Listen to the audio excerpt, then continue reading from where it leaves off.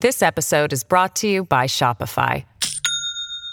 Do you have a point of sale system you can trust, or is it a real POS? You need Shopify for retail. From accepting payments to managing inventory, Shopify POS has everything you need to sell in person. Go to shopify.com/system, all lowercase, to take your retail business to the next level today. That's shopify.com/system.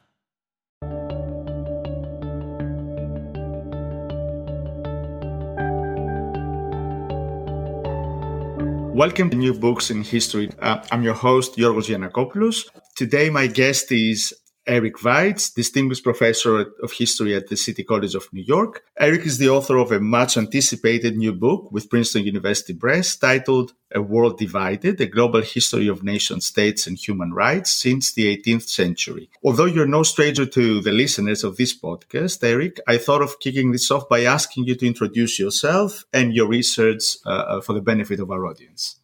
Thank you. I'm very happy to be here and to have this conversation. I am by training, by background, a historian of modern Germany and modern Europe. But as people may know, in the last 15 years, I've also written about global and international history, in particular, the history of genocides and the history of human rights. So that's the background to the present book, A World Divided. So, I mean, to get into this, I just want to ask you, how did the idea for the book emerge? Was it a culmination of years in thinking about certain themes? Years of thinking, but also in conversation, especially with my editor, Brigitte van Reinberg. In 2003, I published with Princeton University Press A Century of Genocide. And now Utopias of Race and Nation. And from that began teaching a comparative history of genocides. I had always taught the history of Nazi Germany, of course, but moved on to teach comparative genocides. Brigitte and I began talking about a book series that we have at Princeton University Press. And at first we were thinking about a book series on genocides and other human rights violations. But all that, the teaching and the book series, had come to seem too narrow to me. In the teaching, it felt like the course, both for the students and for me, felt like one damn atrocity after another, and didn't have the intellectual depth that I wanted, and didn't quite capture what I hope I've captured in the book, the dual quality of human rights advances and violations of human rights. So in conversation with Brigitte, the result of my own thinking, around 2007, I was giving many lectures, especially in Germany, and gradually began to come to this understanding of the dual quality of human rights and human rights violations, the entwined character of them in the era of nation states, as is the subtitle of the book. And that especially interested, I think, Princeton University Press. So that's basically the background to the current book. And then I have to say, it took quite a while to get the balance right in every chapter between human rights and their violations. Well, great. Thank you. Following straight from that, I'll start with the title, because indeed there's a lot to unpack in the title, and the title of a book like this, so diverse. It is essentially, fundamentally, a global history of human rights. So I was wondering if we can unpack a bit that the word global. You know, Yeah. what is it that makes the book? Is it the spatial dimension only, or there's other? What is it that makes this book a truly global? I think. Sorry to correct you, but I think you identified the book from an earlier title, the subtitle at least. The subtitle is The Global Struggle for Human Rights in the Age of Nation States. And I wanted to write a book that followed these two tracks, the global history and the history of human rights. As you know, there's been quite a bit of historical writing, finally, about human rights. Sam Moyn's book, The Last Utopia, and Lynn Hunt's book, Inventing Human Rights, kind of set the stage. Both excellent books. I have agreements and disagreements with both. That doesn't matter. But they kind of set the path for me and for many others to write about human rights. But I most definitely wanted to write about them on a global scale. And what I argue in the book is that while there obviously are different outcomes in the many different histories I engage with, in every case, new nation states, or in the case of the United States, the refounding of the United States through the Civil War and Reconstruction, in every case, states and movements have had to grapple with three issues. Namely, who really is considered a citizen of the nation state and therefore worthy of rights? That's the first question. Mm-hmm. Second, what do we mean by human rights? Because the meaning of human rights varies widely from a kind of straight liberal political rights conception that dominated in the 19th century, though even then there were liberals as well as socialists who argued that strictly political rights are meaningless without what we now call social and economic rights. And then the third issue, how do we actually get rights? People often think that it is the result of heroic individuals, the mothers and grandmothers demonstrating at the Plaza de Mayo in Buenos Aires, for example. And that is true, but it is true only in part. So the book, in each chapter, tracks this, what I call this fleeting confluence of movement activism, state interests, and the international community, the workings of the international community. And that's how we get human rights advances. The book is an affirmative history of human rights, but those advances are almost always coupled with the exclusion of others who are not accepted as rights-bearing citizens. Great. Before we get into the journey and the journey arc that your book departs on, I'd like to ask again to restates the main claim of the book as I take it, which is to say that the history of the nation state is the history of human rights. That is correct. and to me, and you mentioned the historiography and the flourishing historiography on human rights that overlooks this dimension. What I want to ask you then is, why do you think that nationalism and imperialism have been left out of the history of human rights as it develops as a field? For some reason, people have written kind of segmented histories. We have histories of human rights, of course. We have, a huge literature on nations and nationalism and nation states. And to me, it seemed clear that human rights history and the history of nation states are entwined. That, and as you stated, and I think quoted from the book, to put it provocatively, the history of nation states is the history of human rights, because virtually every nation state, all 193 of them today, have constitutions and laws that guarantee human rights, whether or not they enforce them or whether or not they violate them. That's of course an issue. So human rights and the nation state arose entwined together. We see it first in the revolutions of the late 18th and early 19th centuries in North America, in the French Revolution, of course, in the Latin American countries. But those histories are entwined. Empires did not have constitutions until late in the 19th century.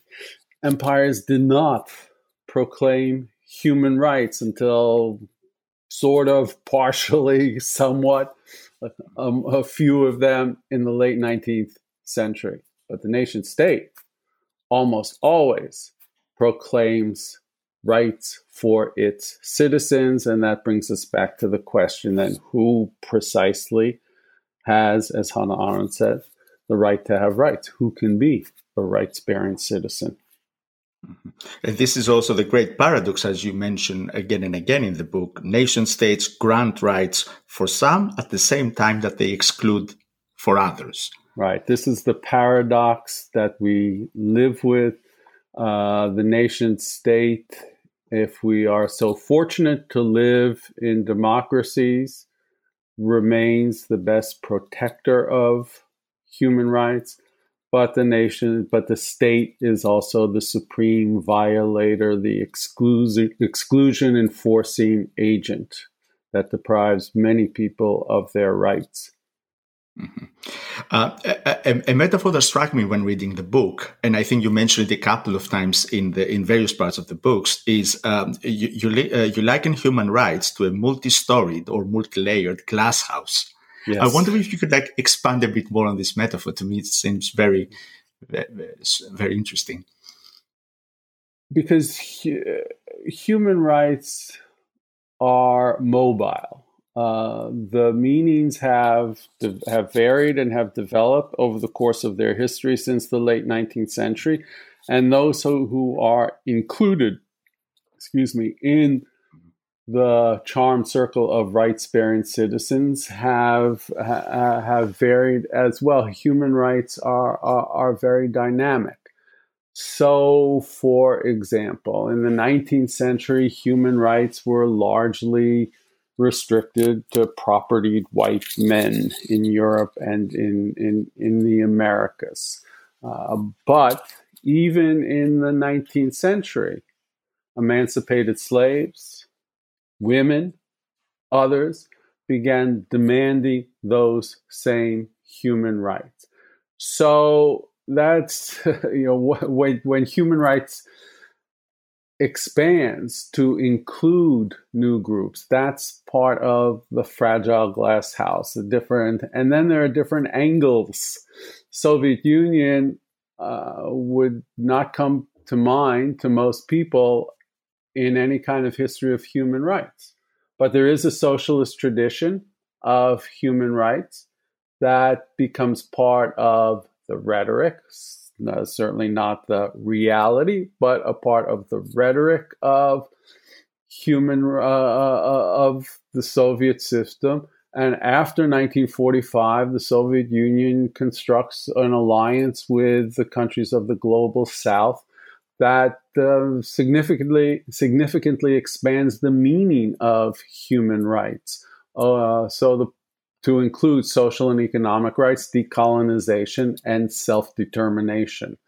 So we get an expanded understanding of what human rights means through the actions of the Soviet Union and its global South allies, in opposition to liberal states like the United States and the UK, which want to hear nothing about social and economic rights nor self-determination, especially while the UK still has colonies.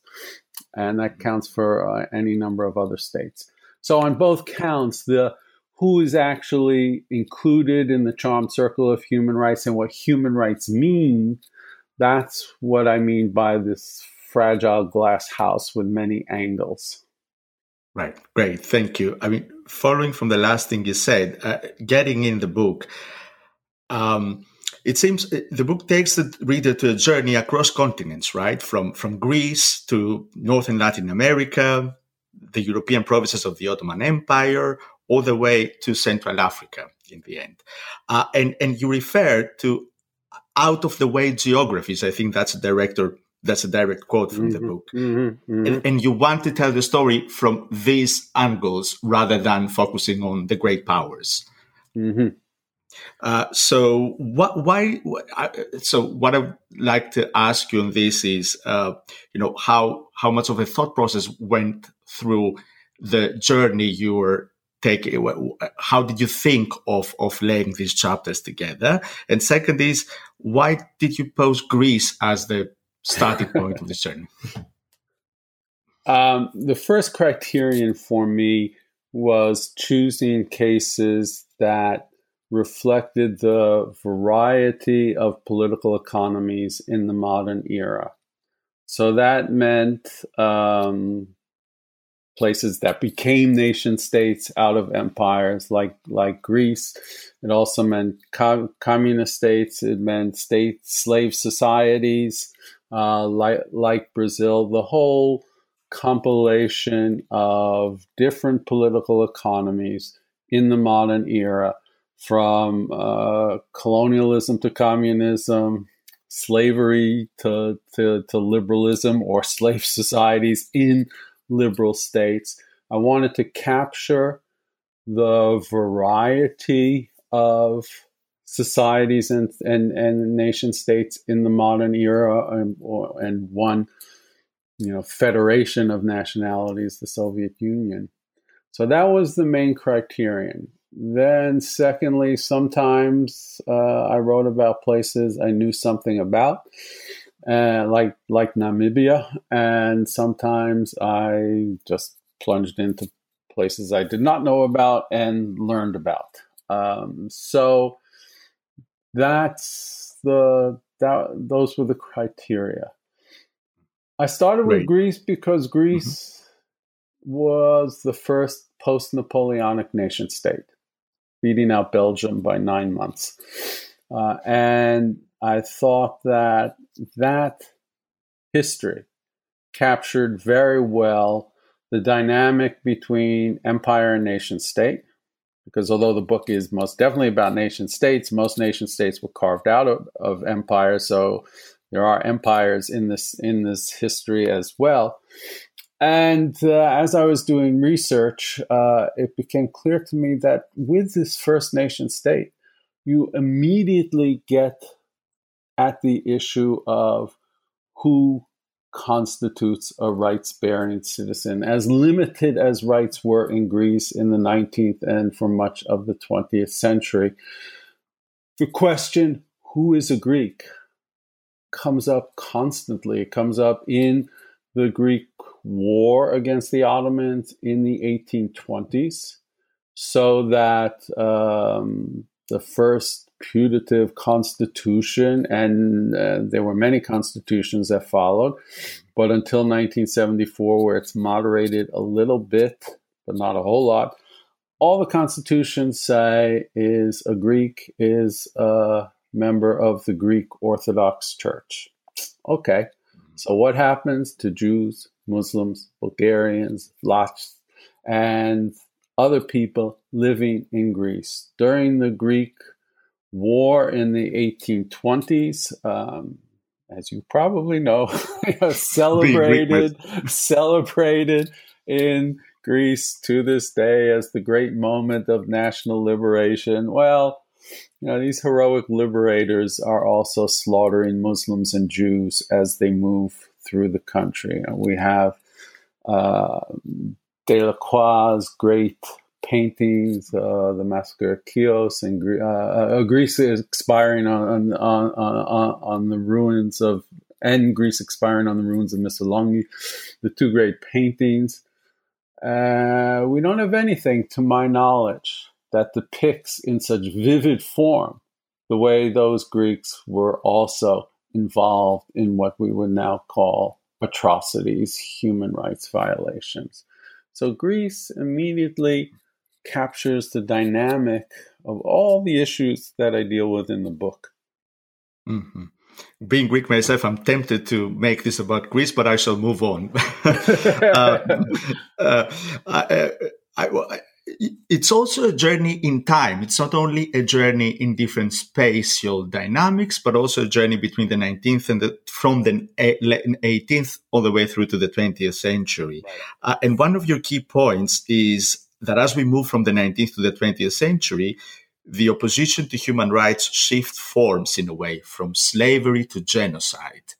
And I wonder if you could expand a bit on this claim, which also chimes with the chronological arc of the book. Well, there are a number of factors in this chronological development.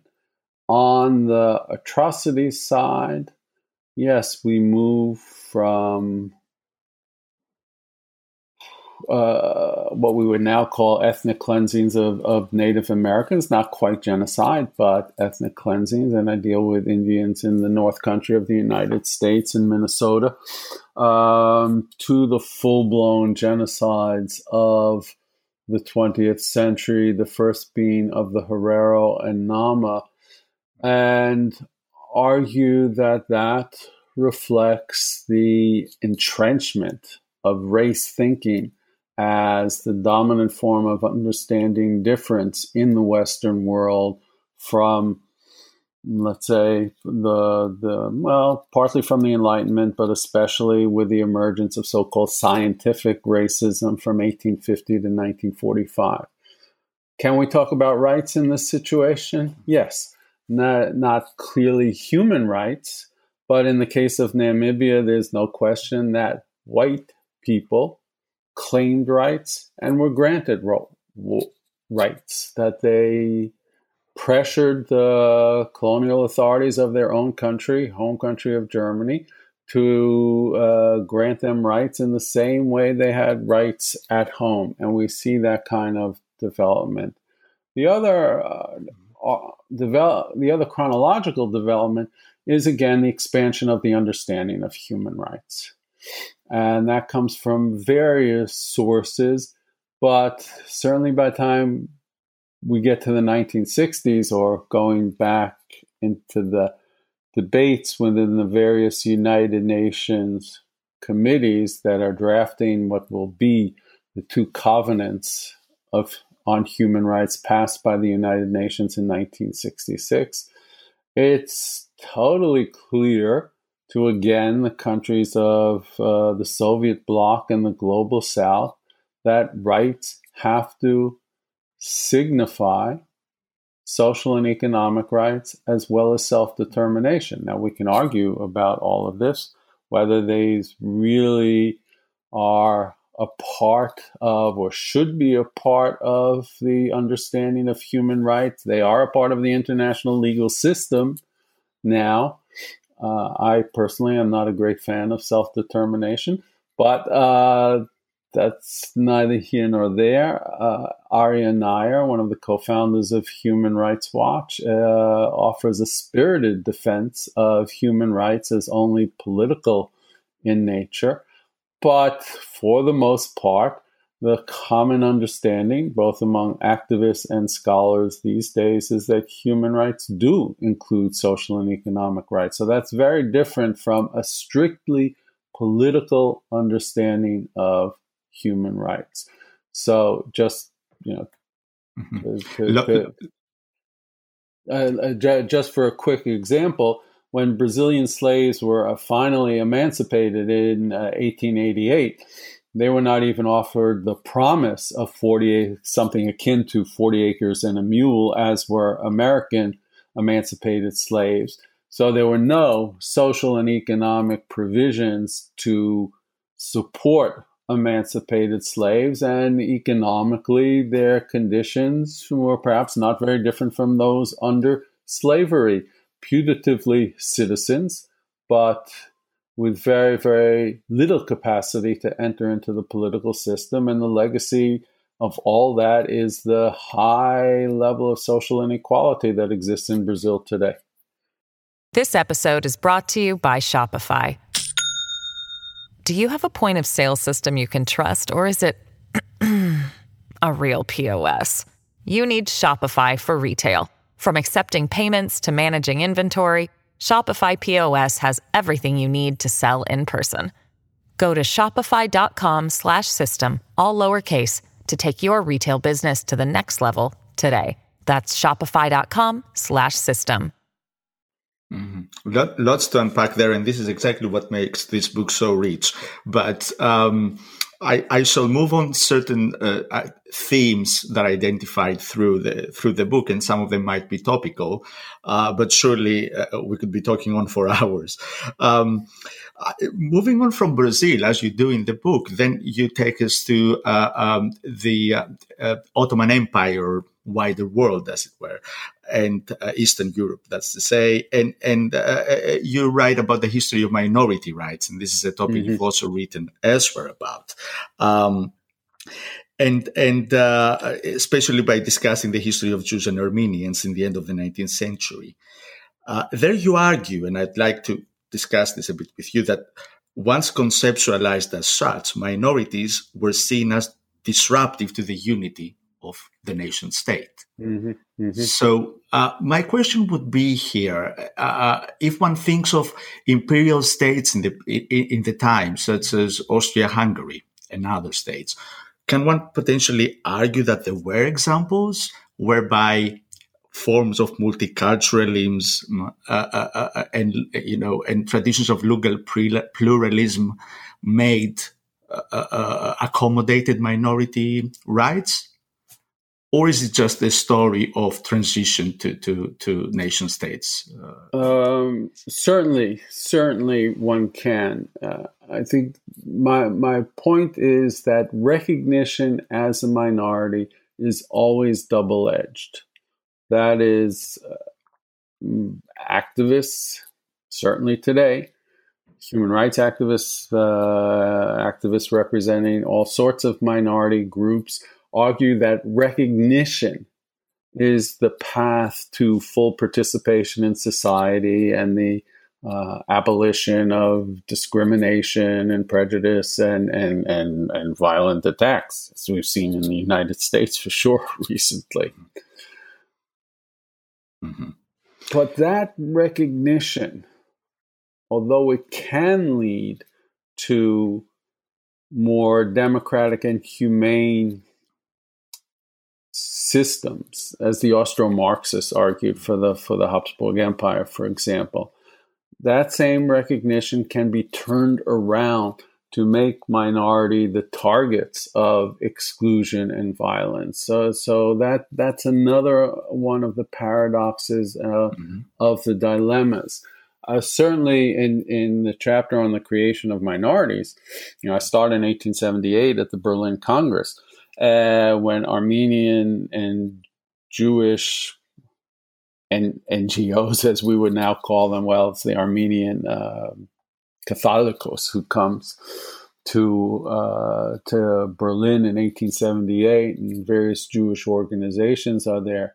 They invent ethnic lobbying, and they leave Berlin, the Armenians with a partial victory, the Jews thinking they've won a great, great victory, because the great powers have imposed on the new Balkan states and on the Ottoman Empire provisions for the equality of citizenship and democratic rights and so on. So Jews in particular were ecstatic with the decisions of the Berlin Congress in 1878. But the condition of Jews continued to deteriorate. The conditions of Armenians continued to deteriorate. This recognition and this hope for great power protection also could be turned, and then was turned in the 20th century, against both groups, feeding the charge that they were, quote unquote, disloyal to the systems under which they lived, fed into the Holocaust and the Armenian genocide. So it's this double-edged character of minority recognition that I want to emphasize in the book. Even though, as you suggested, there are examples where minority recognition can serve to improve conditions. But I think one always has to be careful. If it's not linked to a clear conception of human rights, a more general conception of our common humanity, that recognition can be turned against minority peoples. In many ways, the paradox you describe, and it runs through the book, seems not easily resolvable. And I want to take you here from to one of the later chapters in the book about the Israel-Palestine dimension of this problem. And here, when reading your chapter on that, one has again to raise the doubt: can division ever end, or are we trapped in a condition of as it were permanent division? So far, we're trapped. So far, we're trapped.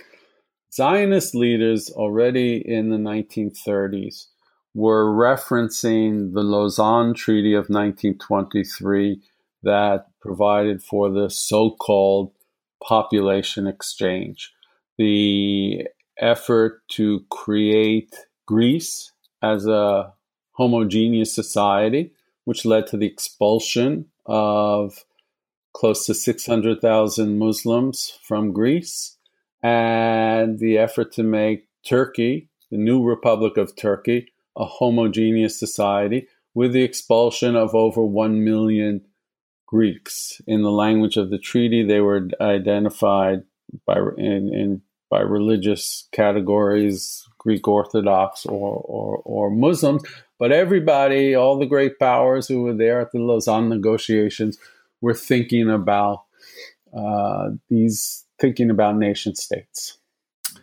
And the great powers and the leading representatives of Greece and the new Republic of Turkey, Eleutherius Venizelos and Ismet Ioannou, and Lord Curzon, the chief British negotiator, they all thought that this was the way you not only handle ethnic violence, but the way you create stability via nation states. So Zionists, they keep it to themselves mostly in the 1930s, are already thinking about so-called transfer. I don't like the term because it masks the violence and misery that always accompany these large population expulsions, ethnic cleansings, if you will. And this is the great paradox, and it is the great tragedy. After the Holocaust, it's hard to envisage any other solution for the decimated communities of European Jews than migration to Palestine and the foundation of a Jewish state. But that foundation was intrinsically accompanied by the expulsion of around 700,000 Palestinians. So that is the great paradox of the founding of Israel. It's hard to see anything else but that after the Holocaust, but it did for sure come at the cost of Palestinian lives. And what is it? Last summer, I think, when the Israeli Knesset specifically defined Israel as a Jewish state, that decision caused some justifiable outrage, given the fact that there are still Israeli citizens of Palestinian origin. But in a sense, Israel has always been that. And that's the dilemma of the nation state in the modern era. And just as the foundation of Greece brought forth many of the dilemmas that I deal with in the book, so does the foundation of Israel in 1948. Pretty much a century later. Yep. Indeed. I'd be tempted to discuss more about your account of the Russian Empire, of the Soviet state, rather, that, as you hinted earlier, teaches a different tradition, but also a different story, points to a different story about the use of human rights. And here, just a minor question before we move on. I was really intrigued in your point about how dissidents in Russia in the post-war period, the way they employed the language of human rights and claims to human rights. I wonder if you can expand a bit on that. For them, and here I'm really drawing on the work of Ben Nathans and a couple of other people who've done path-breaking work in this regard. When human rights and dissident movement first emerges in 1965, the proponents are not espousing a liberal notion of human rights. That is a strictly political notion. They are drawing on the Soviet Constitution, the Stalin Constitution of all things, which at least on paper passed in 1936. On paper, probably the most democratic constitution in the world at the time. These human rights activists are firmly rooted in the socialist tradition, which means the inclusion, again, of social and economic rights and not just strictly political rights, though they certainly supported political rights as well, and the support of decolonization and self-determination. And that tradition goes back to Marx and Engels. People may know about Marx's withering critique of bourgeois human rights, as he would have termed it, but I think it's a mistake to think that Marx and Engels simply dismissed human rights. They certainly thought a liberal conception was insufficient. Marx and Engels used the term self-determination, not in the grand theoretical works, but in their journalistic and political writings in the 1850s and 60s, and for Engels into the 1880s. So there's a deep socialist tradition that gets incorporated into the Soviet system. Stalin was, of course, the author of the most important communist text on the nations and nationalities, which argued that the nation state is a path on the way toward socialism. It's only because of the immobility of the Soviet system under Brezhnev and his short-lived successors that the Soviet human rights activists in the late in the 1970s and the 1980s, only because of the immobility of the system and the deep repression that they all suffered, that they began to move toward what we can characterize as a more liberal understanding of human rights, but certainly not in their origins and certainly not in the first 15, 20 years of their existence. Mm-hmm. And a couple of years later, the Soviet state disintegrated. States disintegrate in the international systems, new states are formed. However, in this process, and in these processes that you describe in the book, people are rendered stateless. Mm-hmm. And you mention in the book as well that, the big challenge of the refugee questions, that we are not currently living through a great refugee crisis in the Aegean shores and elsewhere, and we have lived through in the past in European history, and not only. So I'm wondering the question. I wanted to ask you about the question of statelessness and how that links with the story that you're telling in the book. Right. Intellectually, this is, of course, one of Hannah Arendt's great insights. And I have to say, this was one of the insights that long ago got me on this path. Her writing that, the irony of the universalist claims of the French Revolution is that in reality, we only have rights as citizens of nation states, and that the worst condition, short of annihilation, is statelessness. Even though since 1945, we have the Refugee Convention of 1951, we have other international conventions that do say, and even the U.S. is a signatory to this, that the stateless have human rights as well. Even though we have those kinds of proclamations and understandings, the nation state remains the first place for the demands, hopefully the enforcement of human rights. Even in the EU, the European and the European Convention on Human Rights, which remains the strongest enforcer of human rights at the regional level, you still first have to be an EU member, a citizen of an EU member state before you really have access to human rights and before you really can gain the protections that this regional enforcement offers. Again, although in the EU there are better protections for the stateless, despite the huge refugee crisis today, than in other places. I think the refugee crisis today points up very strongly the paradoxes and the difficulties I described throughout the book. That is, if you are stateless, where, who, how can you really have rights? And that is a dilemma that we have not solved at the political level, not by a long shot, not in the US, not in Europe, not in anywhere else.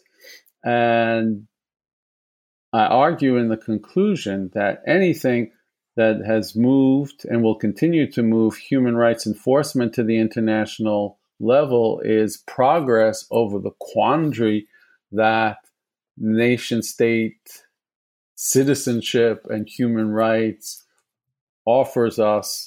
has offered us throughout the last 250 years. But so the refugee crisis, migrants, immigrants of all sorts, underscore this paradox perhaps better than anything else. Mm-hmm. Mm-hmm. In the conclusion, you strike a positive tone. In a way, one can read your prose as in a positive light, a new era of accountability, a new wave of professional NGOs, etc. You seem to suggest that the world today is a safer place for human rights. And I wanted to ask you if there is any merit in the claims of those that you refer to as the skeptics of human rights politics, people that are raising all these questions about, the imbalances, the inequalities inherent in the international system. Skeptics abound, and there's good reason for their skepticism, because you open the newspaper any day and you read about atrocities or other human rights violations on every continent around the world. So there's certainly justification for that kind of skepticism and sometimes further these withering critiques, as I say. And on the other side, we have some human rights activists who think that when we get human rights, we will all live in a world of peace and prosperity. So there's a utopian vision there. I want to drive a middle ground between both of those positions. I do believe that human rights are the best thing we have going for us. And to abandon human rights for whatever reason, because of their insufficiencies to date, because they don't deal with certain issues like social inequality, because some people claim, and I don't accept this, that they're necessarily Western imperialist in nature. I still think that human rights are the best things we have going for us. Best prospects for the future to widen the circle of people who do enjoy human rights. But I'm also not starry-eyed about this. Human rights are never going to be implemented in the full force of that the Universal Declaration of Human Rights proclaims. It's always going to entail political struggle. Mm-hmm. Indeed. I'd like to finish this podcast with a final question more prone to today's political field, if you will. Today, human rights discourse and rhetoric in America and elsewhere has become a platform for progressive politics in a certain way. What I have in mind here is references to healthcare access as a human right, to clean water as a human right. So I was wondering what a historian who's written a very interesting and compelling narrative about the history of human rights would have to say to these kinds of new discourses that we have around human rights today? Here I draw on the work of Martha Nussbaum and Amartya Sen, who write about the capacities approach. And I think that's right. I think people need to have a bare minimum of those things that make life possible, of food and healthcare and clean water. So I think those are necessarily a component of human rights as we understand them today. I think a strictly political understanding of human rights is too narrow. So we need to expand the political movements, the international community need to ensure that those minima of social and economic rights are available to people around the world. That's an issue of politics. It's not really an issue of resources. There are resources enough in this world. We can also expand this to notions of environmental rights, including, of course, climate change as well. I think we can say that people have the right to live in the most basic level. And climate change endangers that very basic human existence. On that note, I'd like to thank you very much, Eric, for this conversation. And just to repeat again, the book is called The World Divided, The Global Struggle for Human Rights in the Age of Nation States. And thank you very much.